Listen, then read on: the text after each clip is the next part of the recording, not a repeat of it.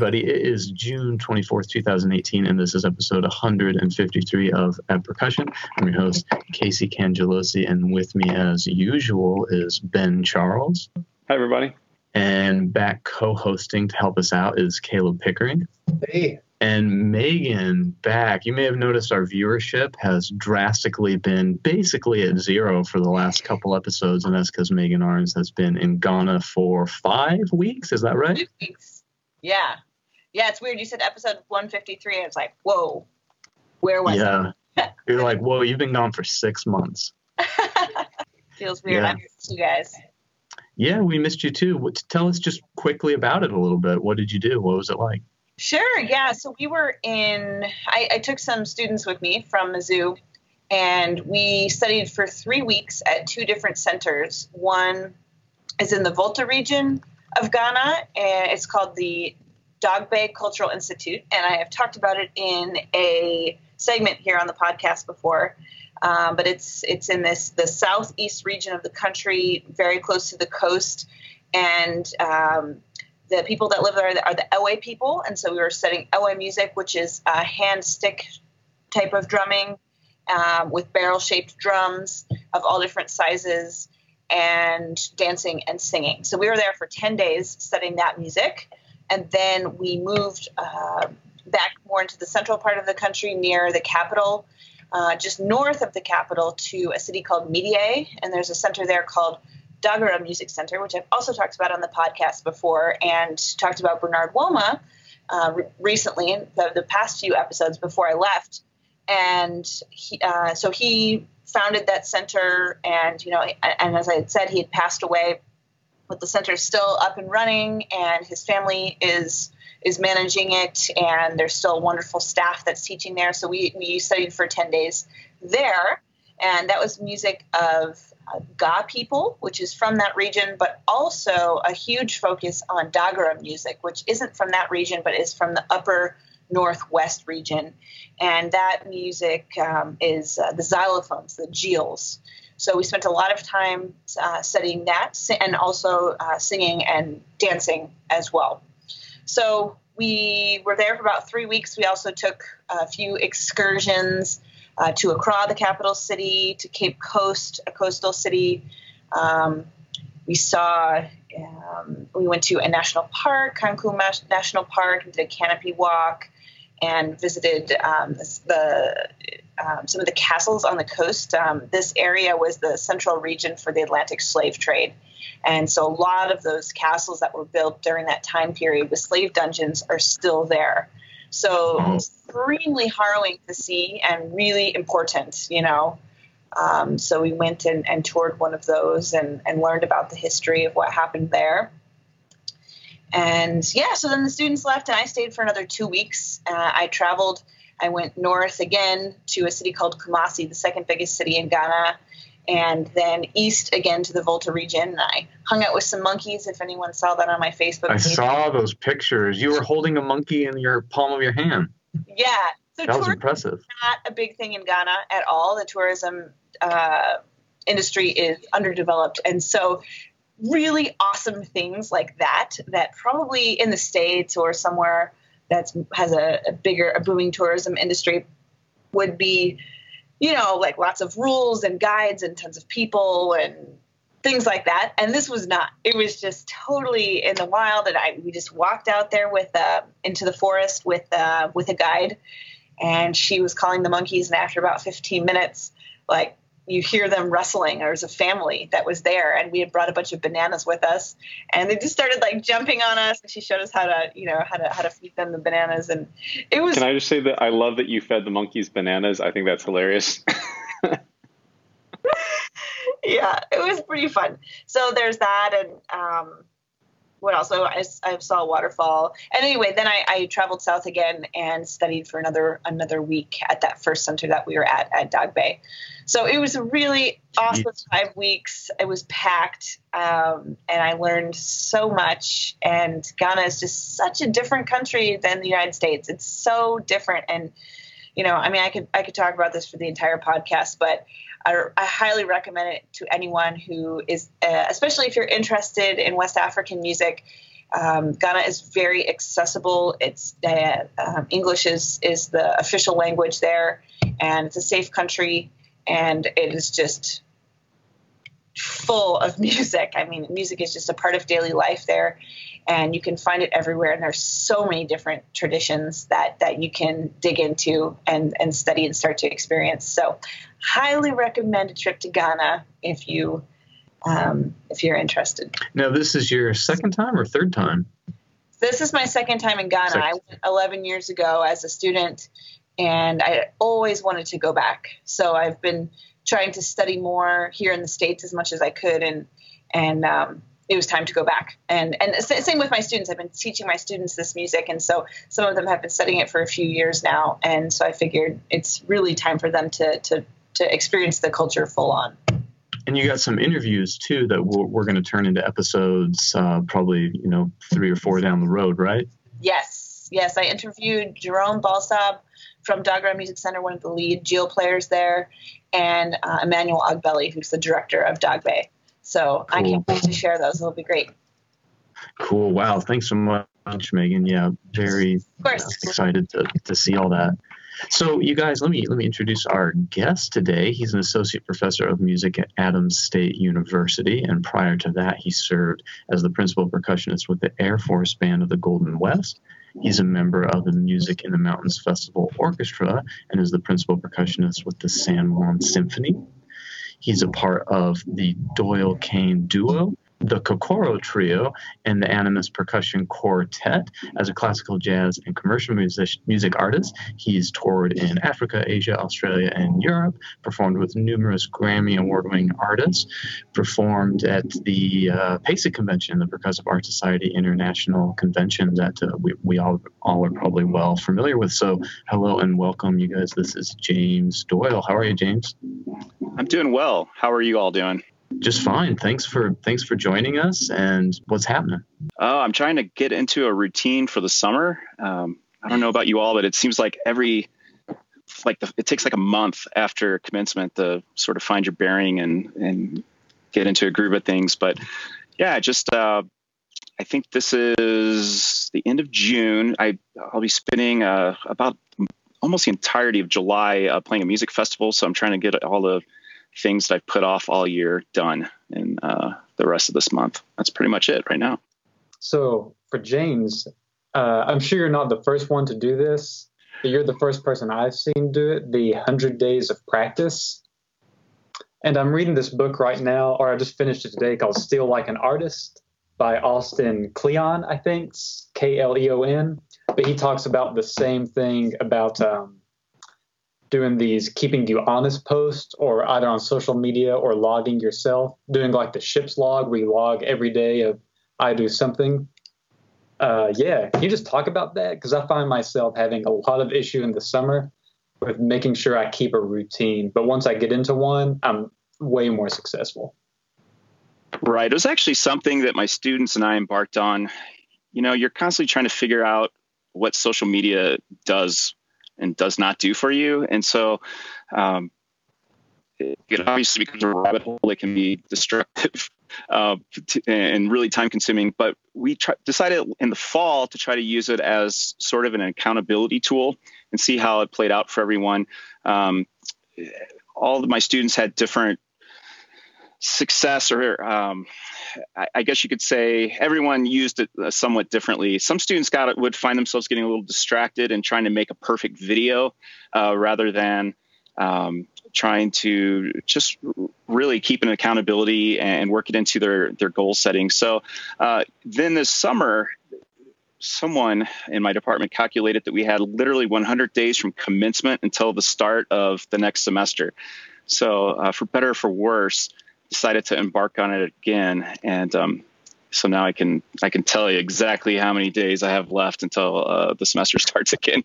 So yeah, that's what I'm using it for. Instagram seems to be the platform that works best for me to do that. And that's kind of, it was a project that like I said, everyone's trying to figure out the value of social media. And that's where I am with that. I think it's so cool to see. I'm sure your students think the same thing. Like when I see Casey practice, or when I saw Brian Zader practice or Dean Gronemeyer practice, well, Tim Jones practice. I don't know. It's always nice to see your professor like getting better. Yeah, and I think in the summer, again, I can't speak for you all, but I know in the summer it's like that chance to sort of get caught up on like the fundamentals and look at new look at new pedagogy concepts, new texts and things like that. And so, yeah, it's really kind of a valuable time to try to knock those things down. It's also, I would say though, I have to try not to fall into the trap of trying to make something more interesting than it is, because as we all know that practicing sometimes is just not all that interesting to the masses. So I'm just getting past that and showing the reality of what your day maybe was. And I mean, and try to capture 4 hours or 2 hours or even just a half an hour into like 1 minute or less is sort of silly. So, at this point, I just will decide, I kind of need to hear what this sounds like. I'm going to go ahead and record it. And then I'll usually use a clip of something that I was recording myself. I'll use that clip as my little 100 days of practice post. So yeah, sometimes like during the summer, you look and you have 5 hours plus, easily to practice.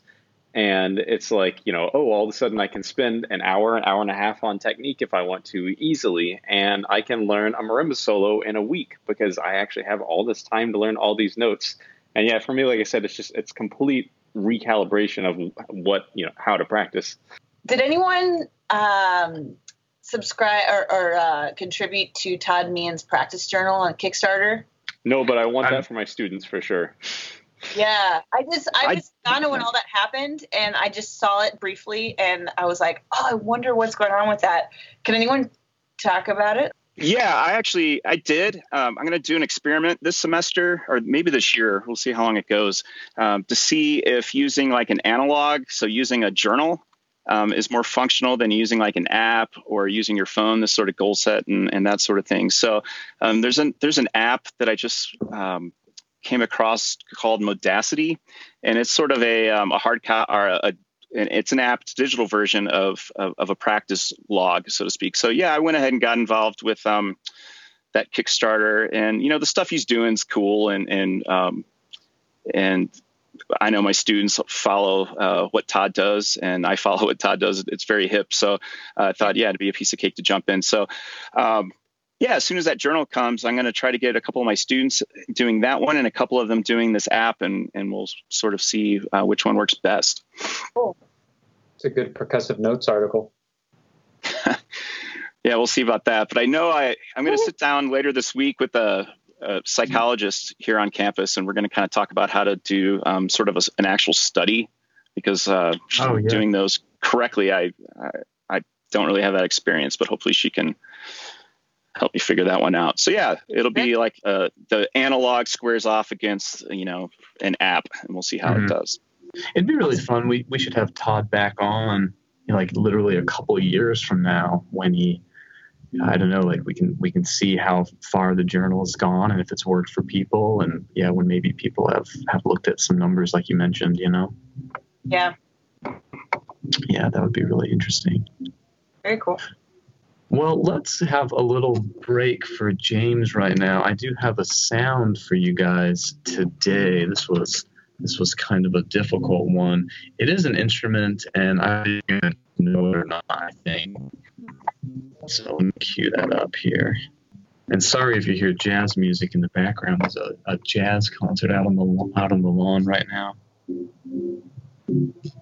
Nice.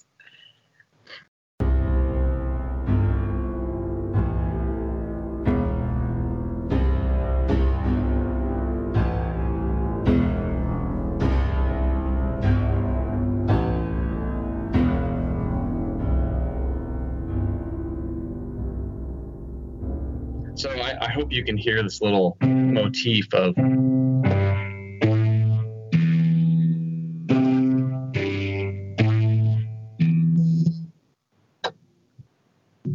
yeah, I'm guessing nobody knows it, right? I have no idea. It is a stringed instrument that really, and when you listen to a clear recording, maybe it didn't come through so well on my little speaker, but it just sounds like a open lid piano, and you're smacking the strings with your hand. You put the pedal down, you just go wham, wham, wham, and you smack a bunch of the strings with like your whole palm, right? So by the way, Blue Man Group does that. They call it piano smasher. Oh, really? Yeah, I think they do it with like a bass drum out. Yeah. So have you guys ever had to play a piece, and we did it recently, Caleb had to find a solution for the church bells in Mahler 2. Have you guys ever had to find solutions for church bells in, say, Berlioz or Wagner or Mahler? Ugh, it's not fun. Yeah. It's so hard to find solutions, I think. But, and this is really going to end up being just kind of a lesson in terminology, but this is what Wagner commissioned and had built to replace the church bells he called for in Parsifal. Oh. So it's this frame of piano strings hung, and you hit them with a felt mallet, and he calls for the pitches C, G, A, and E, just like this. And that's the ostinato that you play over and over and over. And he wanted church bells. He couldn't get church bells. So let me just start reading for you. The terms that we're going to go over are Grail bells, Parsifal bells, Parsifal chimes, and Montserrat bells. So I don't know if you've probably heard some of those terms before. So yeah, this is the instrument that Wagner made to replace the church bells he calls for in his opera Parsifal. He commissioned it from his friend Edward Steingraber, and today it's been recreated by the company, the descendants, Steingraber and Son, and the Handbook of Percussion Instruments by Karl Pinekoffer and Franz Tangle. Have you guys ever seen this book before? I don't know if you have this one. It's out of print. It's sort of the second hardest to find after probably the Blades book, and I actually looked it up on you think the Blades book is hard to find? It's expensive. The Blades book is okay. I think it's plentiful, but it's expensive. This one is also expensive, and I think harder to find. It's $90 on Amazon. They had 2 used copies when I checked today. But this book refers to these as Grail bells, and that's what Wagner called them. He called them Grail bells, as in the Holy Grail. So this book describes them as 4 choirs of strings, C, G, A, and E, struck with a large felt-padded hammer. Another name for this instrument, and probably the more common one, is Parsifal chimes. And of course, in Tony Cerone's terminology book, he calls them Parsifal chimes, and he does distinguish them from Parsifal bells, which is something that the Deagon Company made that are just a good replacement for glockenspiel, or orchestral bells. Yeah. So let's see, what else? And yet another name you hear for these is that Montserrat bell. So in the opera, in Parsifal, these bell sounds draw the knights to the ceremony of the Grail, which is the Holy Grail, and this is set in the castle in Grail Hall, which is on the mountain Montserrat. So that's the setting. And you'll often hear all those different terms used, but it's all the same thing. So it's really interesting that this piano sound was something that Wagner went for and ended up being the thing he favored the most. He used these in conjunction with these giant metal pitched barrels he had created. And I have pictures for you guys. So the strings are inside the barrels? No, so they're 2 separate instruments. You have the barrels, and they're going to be struck in unison with the Parsifal bells, with the strings. So here's the pitches, and for those of you listening, if you want to look here, I've got pictures all overlay for you guys, and there's some really cool websites that help with this. Some good web pages are one called. Those are huge. Yeah, they're huge. It's ridiculous. And of course, they were housed in the opera house to stay there. I mean, they ran these operas for a really long time. So that was the stage. That's where they stayed. And when I first saw the picture, I had no idea. I thought, are they doing this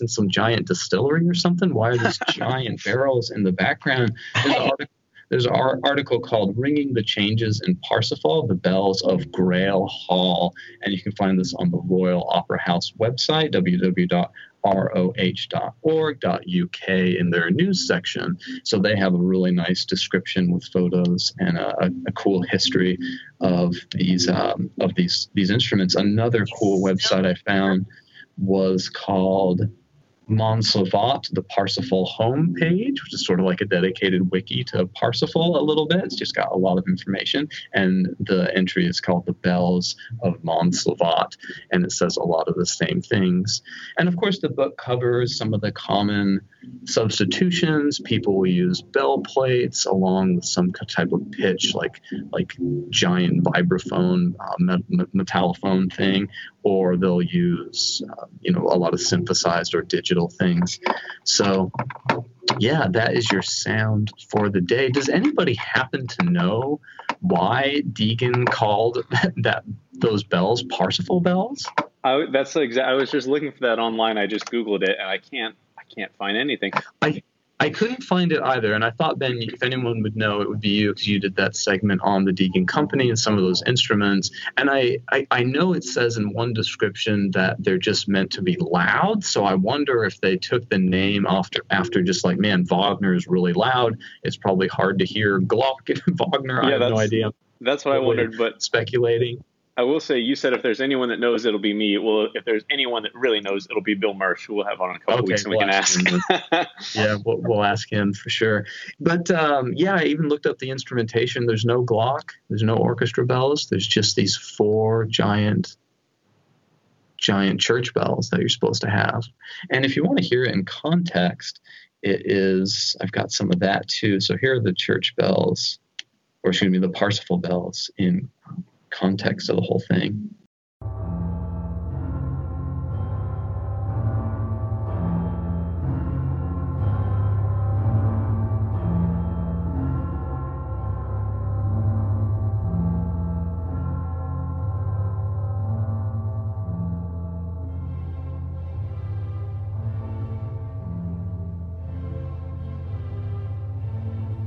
But yeah, what do you got, Caleb? So this is semi-related, but they announced today, actually, the Bayreuth Theater is digitizing all of Wagner's archive. So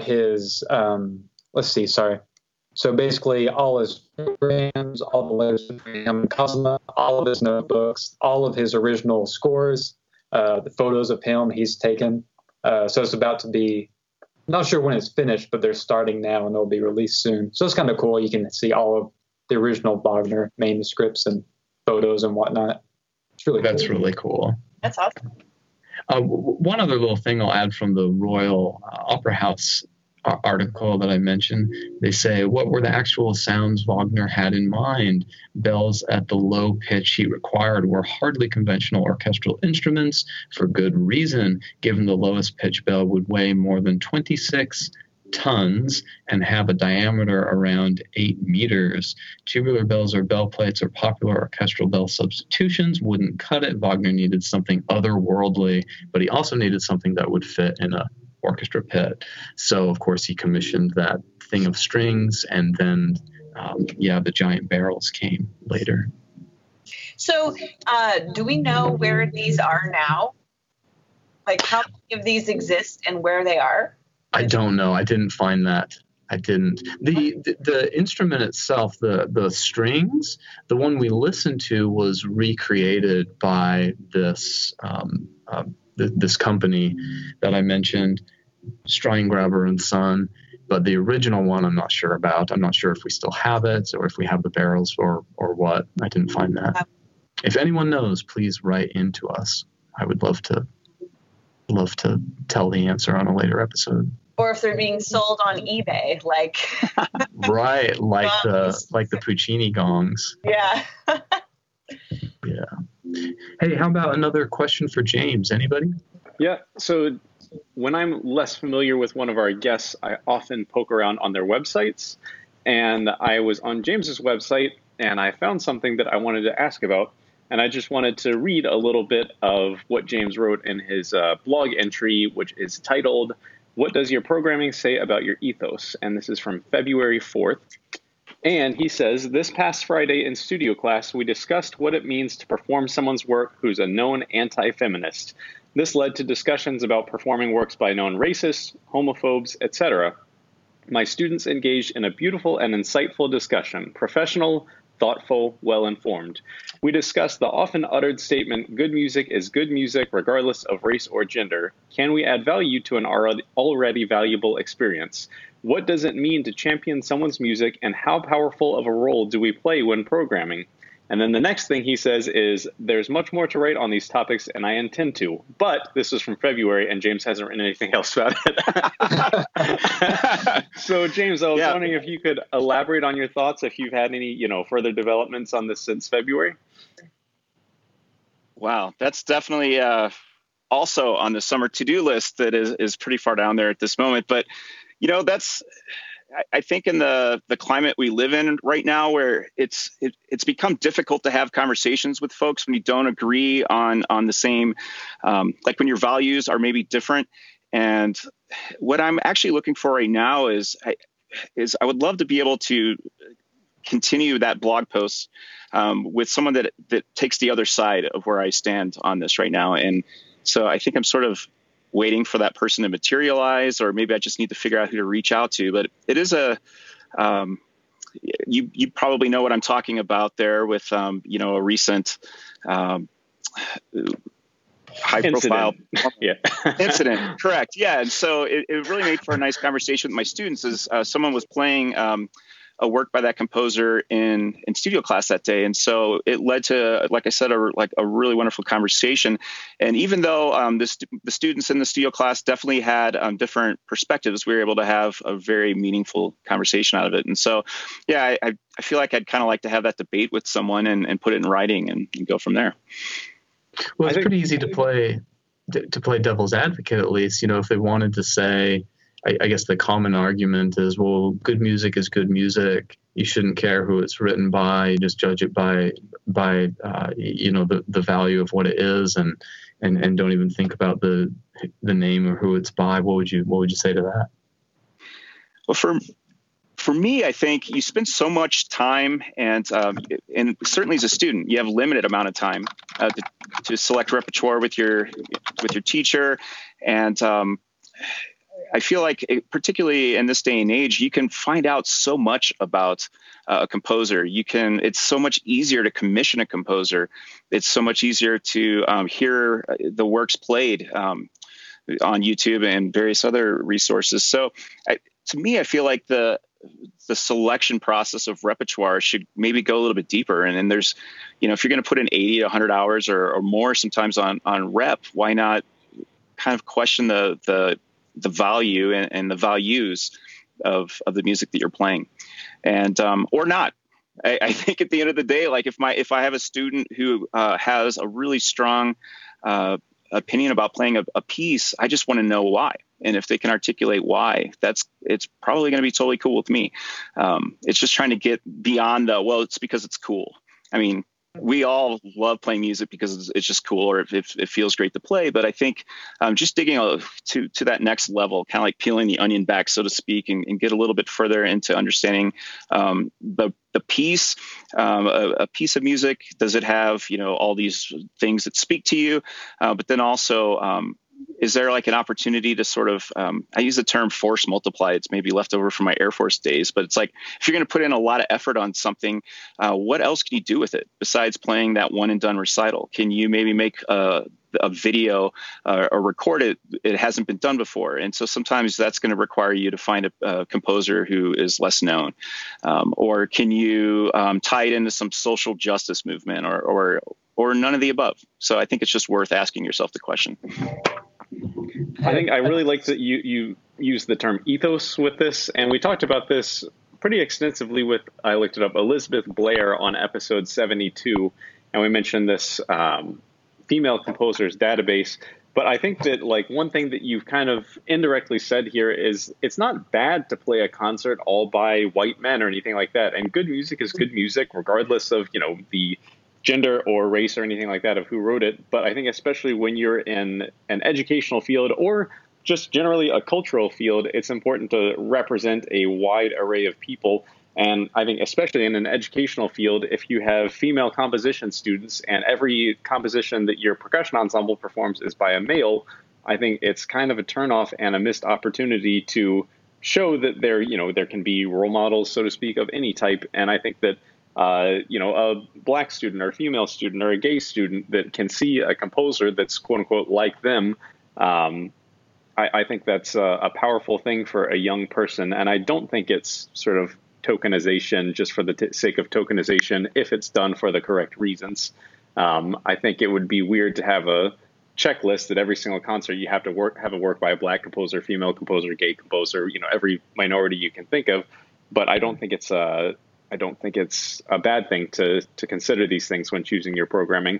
And then I guess the flip side is that if there is someone, and I think we all know who this is referring to, if there is someone that has stirred controversy, especially a living person, it's you have to consider that person is actually financially benefiting off of your performing their music. If Beethoven was discovered to be a serial murderer, I think that we would probably still play Beethoven because he's dead and his family isn't benefiting from it anymore. But I don't know. I could be wrong on that too. But yeah, I think it's an interesting discussion, and it goes beyond the quality of music or anything like that. Yeah, I think at the end of the day, it's worth having a discussion. I know when I'm programming now, I don't have a checklist per se, but it is something that I just look at and I think, okay, is there maybe something else I could do here? And sometimes the answer is no, it's fine. I'm just going to go ahead and program what I have in mind. But I think, again, just being in an educational setting, it's really, I think, valuable to have the discussion with students and kind of bring that up and let them make their own decisions after having some more information in front of them. There's a really interesting, it was in the UK, it was probably a month to 2 months ago. I just kind of want to know what y'all think about this. There's a pretty big composition contest that basically, it's 3 rounds. But if you are a woman or a person of color, you're automatically advanced to round 2. And I've talked to a lot of people, and there's a lot of mixed feelings, but I don't know why I really think about it. That's hard. If I could add to this, I actually know of a composer that I think it was the Detroit Symphony had some sort of competition for black composers. And he got his piece read and a recording of it from the Detroit Symphony, I think under Leonard Slatkin. And it was obviously a huge opportunity for him, but he kind of said I kind of only had this opportunity because I'm black. So yeah, the only person I've heard argue this really well, because I feel like it's just hard to articulate. It's great, we agree, we got to get more diverse composers out there, and we got to get more of these pieces played. And I think we all are in agreement. But when you're making the argument with the other side, and they said when I was playing devil's advocate just a few minutes ago, just saying well, good music's just good music. It should just be about the music itself. And if they're good, they'll surface. Well, yeah, let the music do the talking. In this composition that.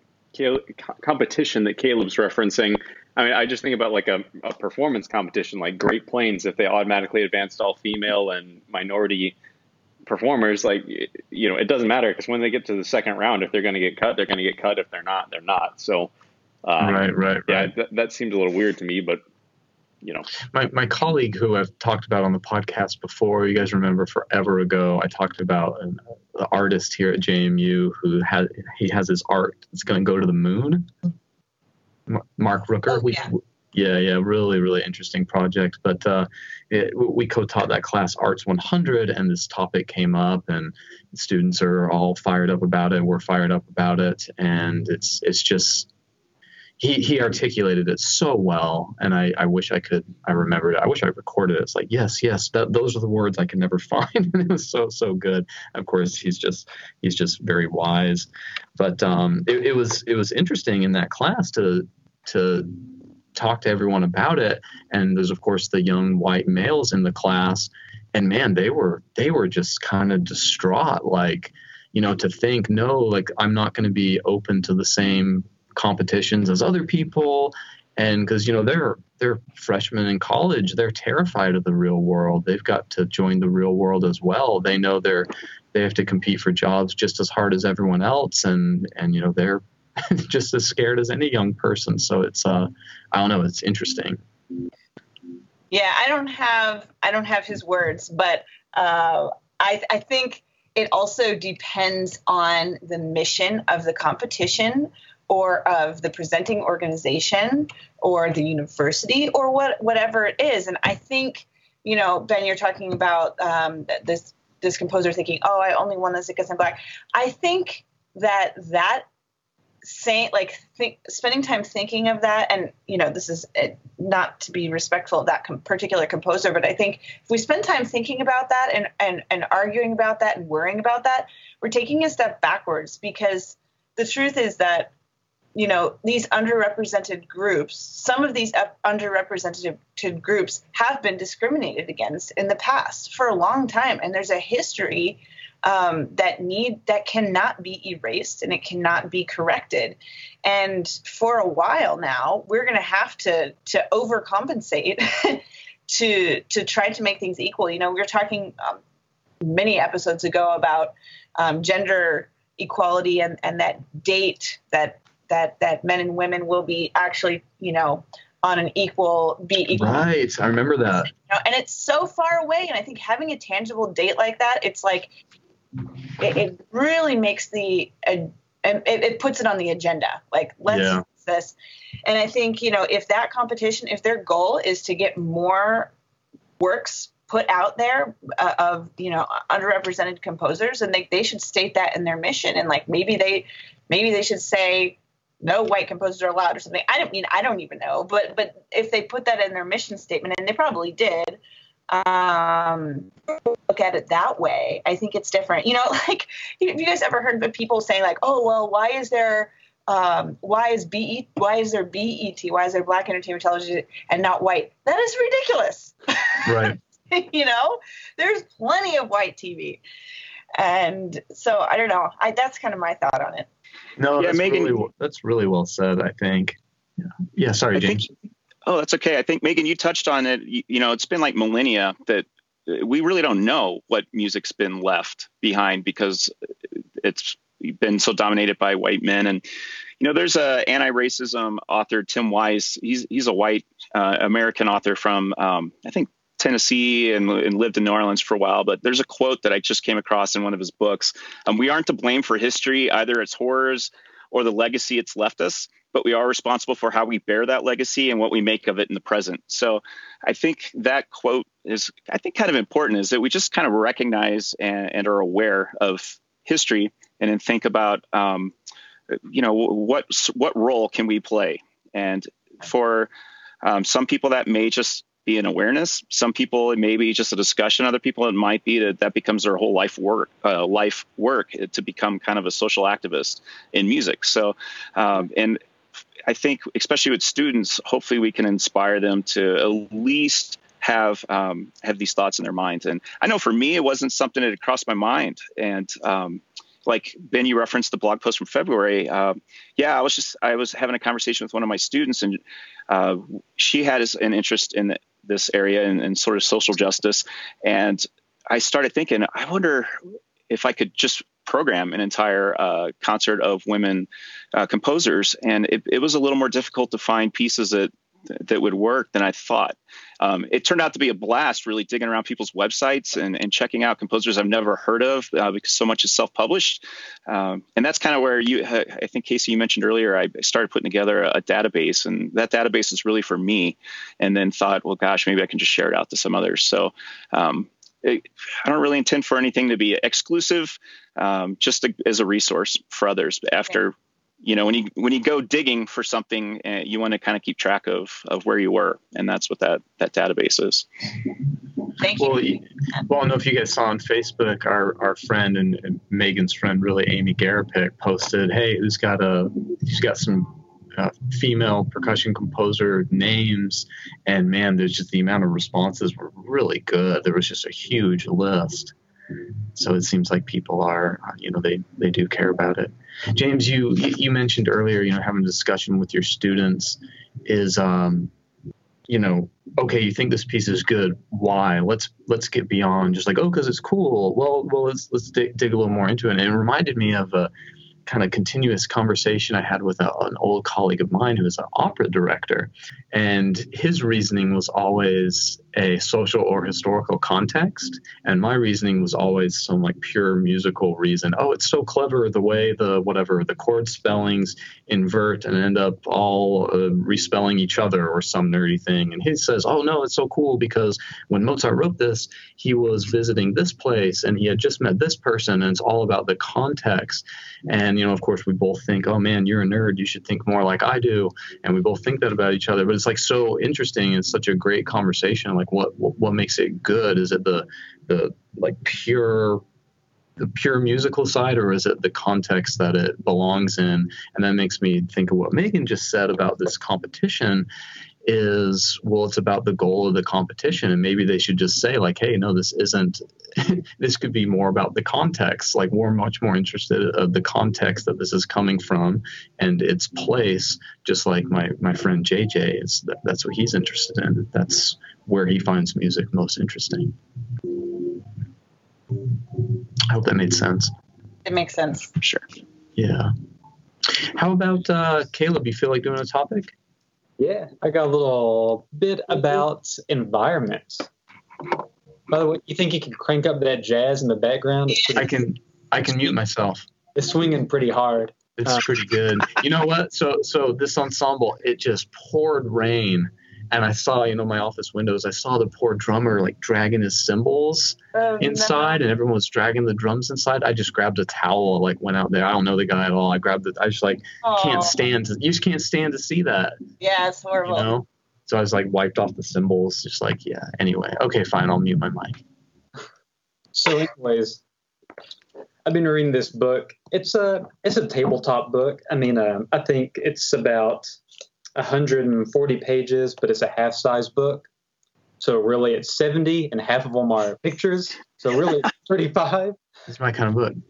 And a lot of the font is bigger. So really it's like an hour and a half read. You get through it pretty quick.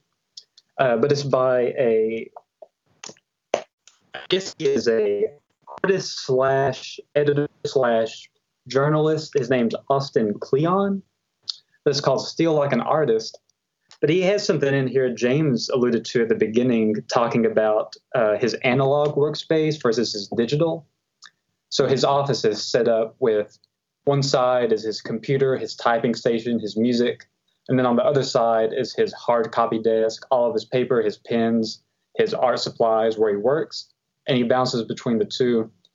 And I've been just thinking about how my office, where I am right now, helps me get stuff done, and I always feel less productive than when I'm, say, at school or in the studio. So I started looking it up, and I found this woman. Her name is Juliet Zhu, and she wrote a great article called How the Environment Impacts Creative Thinking. And I read through it, and it was some of the coolest things I think I've read. So basically, Zhu is professor of marketing at Cheng Kang Graduate School of Business, which is the leading business school in China. And her and one of her colleagues were recently named China Social Responsibilities, which I think is just a collection of people. They named her Persons of the Year, and she is the China Philanthropist of the Year for 2015 or 16. I didn't write it down. But her and her team did this really cool research where they researched productivity and focus in regards to people's creative process, which includes people from business to artists, writers, anyone that has to work like in a space, in a physical space. So it's a little bit of everybody. Their thesis was to prove that your work environment is a major impacting variable for your work and how it gets done. So what they did is they went through all these experiments, and I'll walk through them, but they basically broke it down into 5 environmental categories, which are sound, color, temperature, lighting, and physical space. So just starting with sound, and this one is, I think we've all probably dealt with this. They found noise isn't bad, and it actually increases your productivity and creativity. They found that moderate levels of noise, which are around 70 to 80 decibels, is prime for productivity, which for us is, say, a casual conversation, or if your window's open and you have some casual just road city traffic going by, no horns or anything, just the sound of cars on the street, that's kind of in that range. Or like a coffee shop, or would that be too loud? No, that's kind of that too. That's kind of on the high end, but that's the same thing. Cool. And actually, they took a bunch of they had a control group and a bunch of other groups of people, and they did several experiments, and they found that this 70 to 80 decibels increased productivity by 25%. So it's really cool that the testing grounds, they gave them these creative tasks to accomplish, and it was basically they would give them 3 words or 4 words, and they would have to give words quickly that fit into those categories. So, for example, one of them was they gave them the words 16, heart, and chocolate. And the majority answer to add a word was sweet. So you had sweet heart, sweet chocolate, sweet 16, stuff like that. So again, the people that had that coffee shop level volume were 25% more effective. And it works really similarly to, if you listen to last week, I talked about Tim Galloway a little bit, his inner game books. And he has this idea of self 1 and self 2. Self 1 being your kind of negative inner monologue.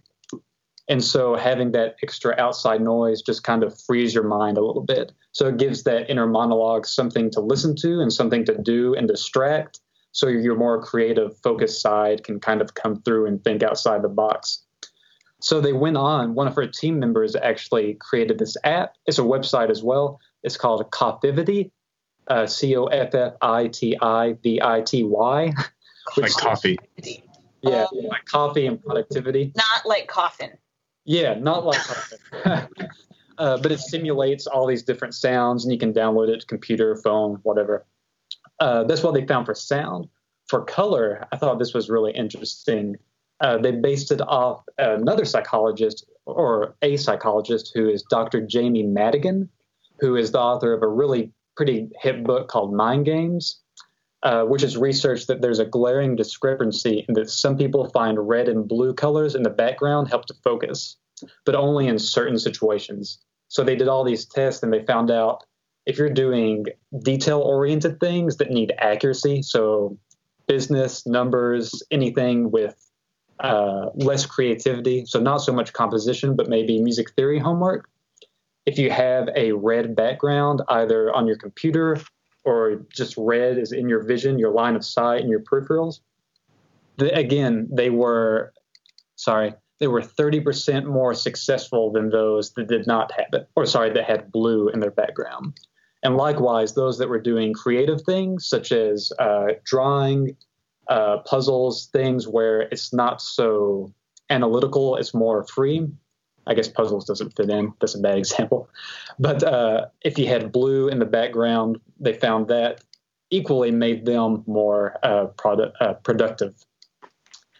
Temperature was really interesting. I don't really think about this because I always just kind of crank it one way or the other. So most everyone engages in 2 types of mental processing. One is cognitive, where you take in information systematically in a sequence, and you process the information as it comes, and as it comes by, at the end, you can make a decision. And the second type is affective processing, which is where you don't process it all at once, systematically. You just look at the whole picture as a thing, and you kind of go with your gut. So it's kind of like systematic thinking versus your gut intuition. So this Juliet Zhu, she found that higher temperatures activate your affective processing because heat depletes our mental and physical resources and causes us to make decisions quickly. So if you think about, say, performance arousal, we talked about that a little bit last time. If you're on stage and you have heat of lights, dress clothes, especially for men, like a collar shirt is pretty restricting sometimes. It increases the rush of adrenaline, which makes you warmer, which makes your gut instincts kick in a little more. So if you have really good musical instincts, you'll make a good decision. And that's why we see a lot of young performers fail sometimes for their first or second performance. Maybe they get too nervous. They go into this gut instinct because they're getting hot, and they get hotter and hotter.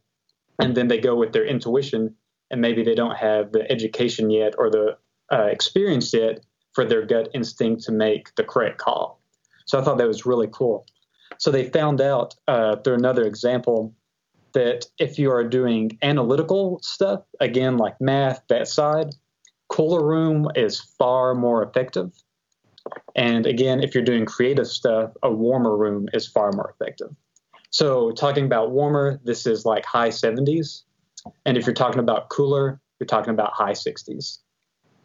For lighting, this was the biggest part of the research that actually made them blow up a little bit, was GE, General Electric, used this research when they started developing their newer light bulb models in the past 2 years, just because it was so prolific, I guess, what they found out. So they had 2 groups, and each group was giving 2 print ads of a fake brand of camera, and they didn't tell them what the ad was for. So one ad was a picture of, say, a camera, a lens, a remote, a camera case. And so it's very obviously a camera. It's not very creative. And then the other ad was more abstract. It had a camera in it, but there was a hotel bed, car keys, and a globe. So it was kind of this travel theme, but it was for a camera. So it's not directly like a pure Canon focus. So Zhu found that with a 100% success rate, people in a dimly lit room were able to decipher that both ads were for camera, versus when they were in a more bright lit room, there was a 50% rate. So there's quite many people figure it out. And they call this disinhibition. So the option of inhibition.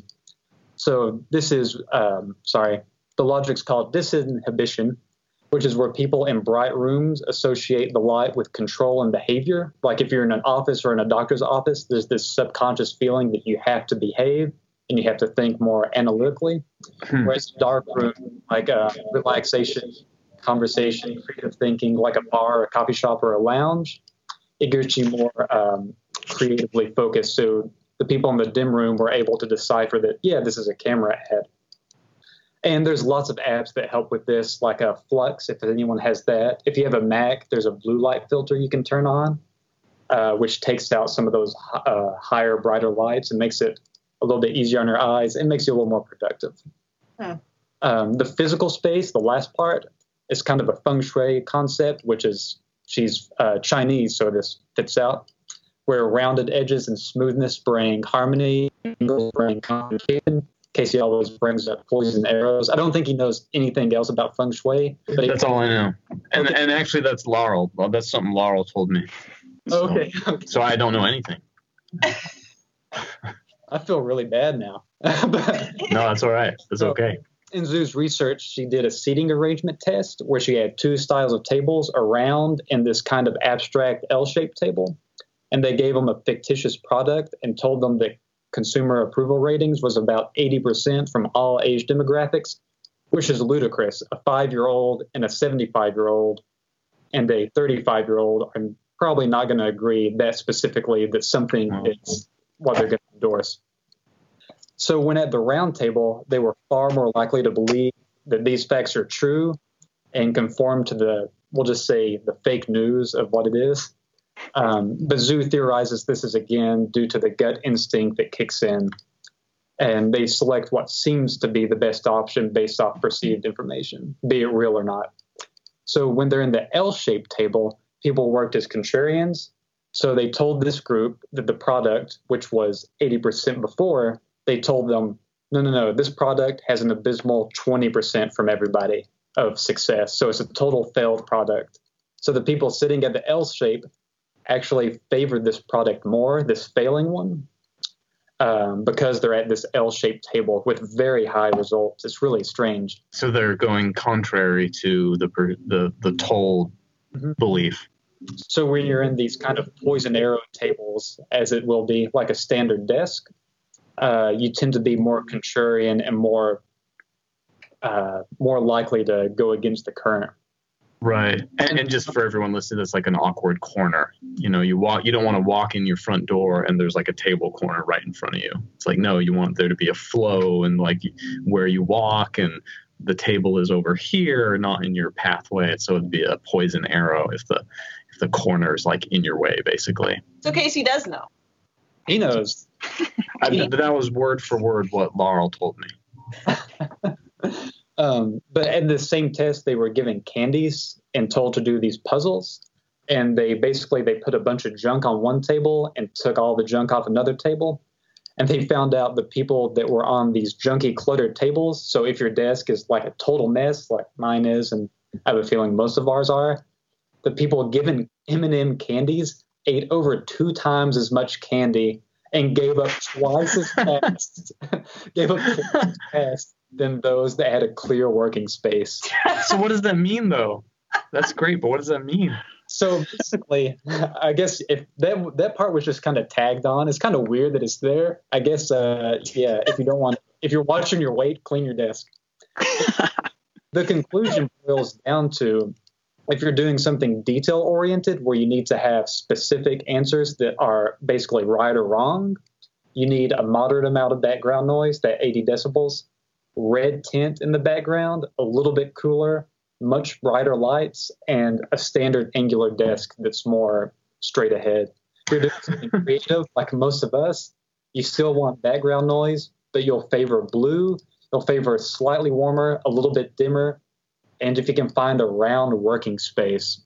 And I kind of got a little more curious. I jumped down the rabbit hole, so I looked up Google, what Google headquarters does in their new San Francisco office that opened like a year ago. I'm sure it's all. So they have fake background noise that's played through their speakers. So even though if everyone in the building or the section is just typing, no one's talking, there's still this slight hum of conversation that's played, this synthetic background noise. And they went as far as to patent environmental background noise.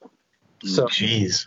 They also use a lot of colors to accent, but all the executive offices and meeting rooms are blue chairs, blue tables, blue carpets with light blue walls, where you're having to do these creative thinkings. And the new office, again, they keep it cool, and all the lighting is natural and kept dim. And if you've seen a picture of Google headquarters, all the furniture outside of countertops, like at a kitchen or a bar, are all rounded. There are no standard angled desks. So I thought that was really interesting. So now I need to go out and buy a round desk and paint my walls blue. But I was just going to say, I'm surprised that, you don't have visual representation of all of this stuff already. There's a big red drum set over here. That's probably why I'm not getting anything done. Wow, that's so cool, Caleb. Cool. So, oh man, like, are you going to apply some of these things? Do you think that? I don't know. Like, do you guys ever find like, yeah, my environment really matters as to whether I get work done? I feel like the tidiness for me does. Like I said, I feel like it's one of those things. If I want to go out and conquer the world, first I need to like clean my table off. Oh man. Yeah. What do you got, Ben? It's funny to me that like people do research on this sort of thing because, of course, every single aspect of your life is going to play into how you work. For example, if you didn't have a car and you had to walk 15 miles every single day to practice, most of us probably wouldn't practice. Now, there's an extreme example, obviously. But with my students, I find that like one of the biggest things is sleep schedule. Like the ones that are on a good sleep schedule are generally the better practicers. And also like just general health and diet things. And like I've had students that just struggle so much to eat reasonably healthy food to the point that they just can't concentrate. And the one person that really, I think, took this to the extreme that we can sort of look at and study is Bruce Lee. And if you ever like look at Bruce Lee, like everything he did, especially his diet, was extraordinarily controlled. And that's why he was such a successful martial artist. But yeah, if you ever want to hear about how diet can affect everything, check out Bruce Lee. But then you got Steven Seagal, whose diet doesn't look very. There's also like the Billy Joel '80s like cocaine diet, obviously successful in his own right also. Wow, very cool. Shoot, I had something. The Steven Seagal thing totally. I feel like I hate the mess, but I can't get away from it, and it actually helps. Like some advice I would pass on. We have the Boston Brass here, and one of the students asked, "What do you No, sorry, the horn player. And I'm sorry I forget his name, but he said when he was a kid he had trouble practicing. He had just discipline problem practicing, and his teacher said, "Okay, first thing you need to do when you go home from school every day and you've got your horn, just put your horn case down, open the case, put your horn on the bed." Just so that the horn is there. It's that much easier to get to. And he said that little kernel of help really, really helped so much for him to start practicing. So I wonder if that's why the messiness. I know for me, like my office is really messy, and I hate that there's not a clean surface. It like stresses me out, but everything is right there and accessible, and it's so easy, and it reminds you what you have to do and what you have on tap. And they say that messy people, they're actually they have a very detailed, specific filing system that only works for them.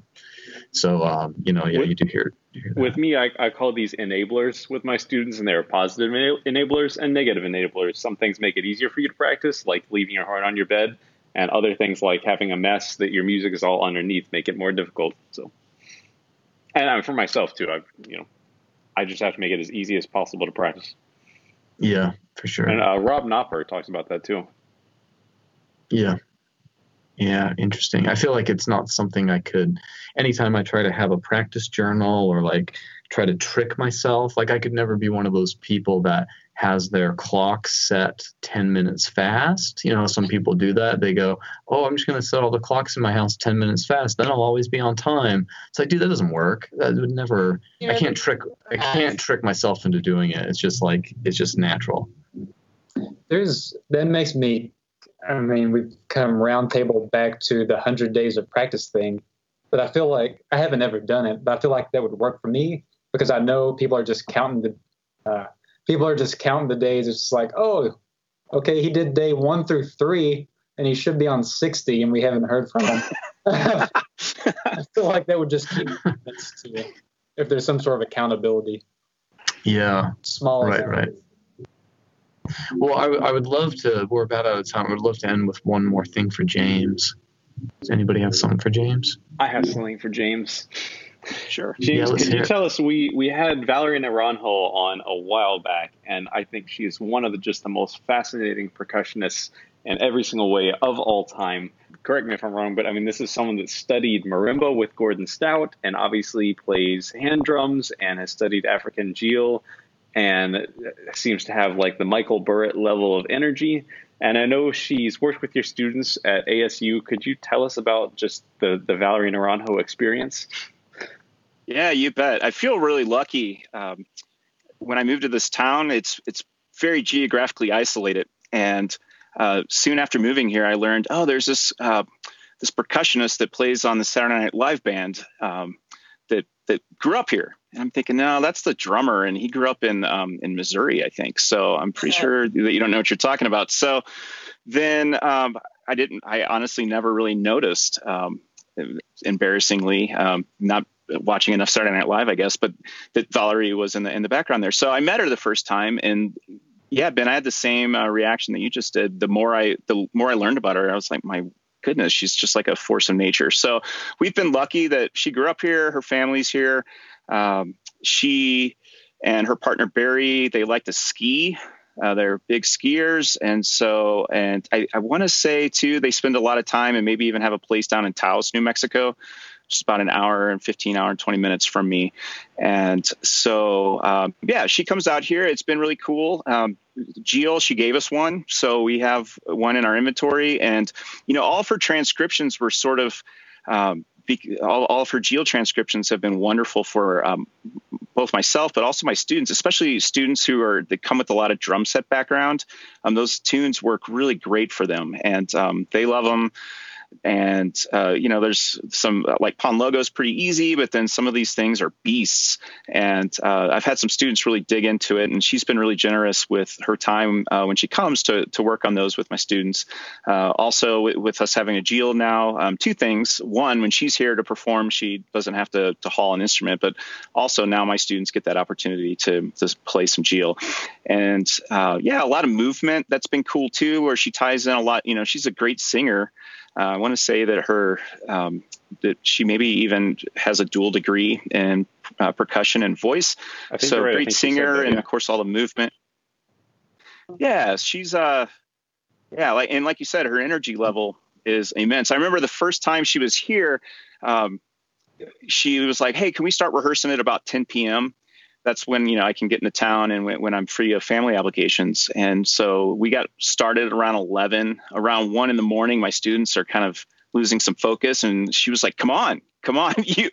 This is how it is in New York City. You finish playing your show. And then, if you're doing a side project, the only time you can rehearse is at 2 a.m. So step up your energy. And it was just like it's really kind of cool for students that are on a couple levels. One, that are in the middle of Colorado to sort of get that her life experience coming in from New York City, and also knowing that she came from here, I think is also a pretty cool thing as well. So yeah, we've learned a lot, continue to learn a lot from her. I know that Megan just got back from Ghana, and I'm sure that y'all will be talking about that in the next episode. And it's just that culture, that drumming and that musical culture, I wasn't super familiar with.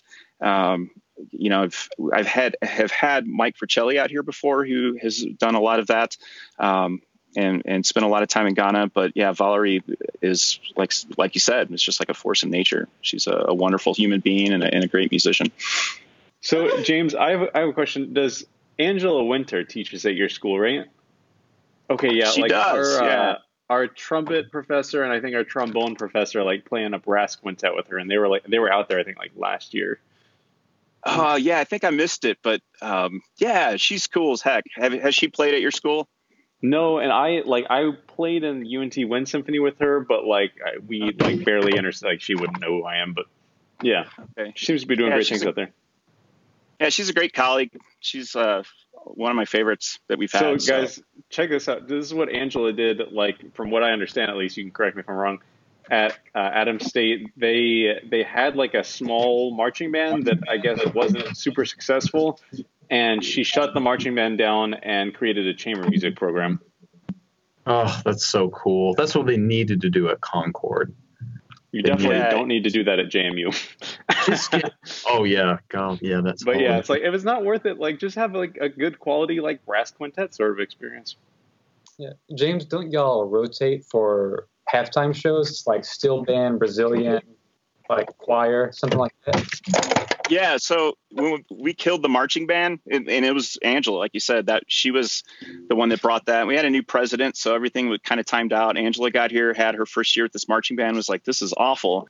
Certainly we're a school of under 3,000 students, and about 40% of them are student athletes. And so getting non-majors involved in music is difficult, not because they don't want to, but because there aren't enough students, and there aren't that many here. So so we were able to we called it a strategic pivot, which was kind of our selling point, where we went to this new president and said, hey, we could actually, instead of just doing these 5 home football games, we could put together with that same amount of money and no budget change and the same amount of scholarship stipend money or whatever, we can put together 5 or 6 chamber music groups that would be more valuable educationally. And then we can actually, each semester, each one of those groups is responsible for 5 different gigs. So now we're looking at 60 performances a year.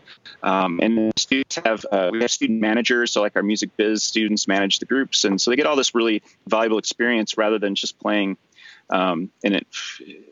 hours and hours in marching band. That's really, in the case at our school, if you came here for marching band, you made a bad choice. You should have picked a school that's what they focused on. So it was just kind of brutal. And we kind of found that we were constantly beholden to our athletics department. And so, yeah, we had a supportive administration that sort of liberated us from that situation. And as Caleb, you mentioned, we still will offer our ensembles to perform for halftime. Our first year we did that. So I had the steel band play for halftime, then I had the samba band play and the drumline play. We even had our mariachi ensemble play. So we'll still offer that for halftime entertainment, and that's up to athletics if they want to basically book us and make it happen. So it was my colleague Angela Winter. When she came, she just was like, this isn't working, and the school's trying to be something it isn't. And so why not try to do something that's unique and more educationally sound and honestly financially sound as well. Yeah. Wow, very cool. It makes perfect sense. It seems like marching band only appeals to everyone if it's like really working, you know? Yeah. Yeah. I mean, it has to be big. It has to be good. And when it's like 40 kids, it's like, it's just rough. It's rough for everyone. It's not a good experience for anyone. So, yeah. I feel like Adams takes this little like gym that's not as well known because you do like really cool rep and this chamber music program's happening. And it's just like so many cool things are happening in this like little space in like South Colorado. Yeah, we're pretty isolated, and since we're small, I think it's easy to kind of think creatively, and it's easy to get everyone on board. You know, you're not in a faculty meeting of 30 people arguing over things. It becomes pretty easy to I guess kind of like a smaller ship or whatever. You can be more maneuverable and kind of change course a lot quicker. So, and I think it goes back to that sort of that thing is try not to be North Texas or try not to be, you know, a massive program or even just a medium-sized program when you're just a smaller program. So figure out what you can do well. And that's what we've been trying to do. And right now we've the past few years in particular had some really, really cool faculty and that all sort of sees things similarly. So yeah, it's been good. Like good on Angela too. Like that's a gutsy move to just like pivot like that. And if it didn't work, you know, if it crashed and burned, she could have maybe been out of a job, but obviously it did, and it was highly successful. So good for her.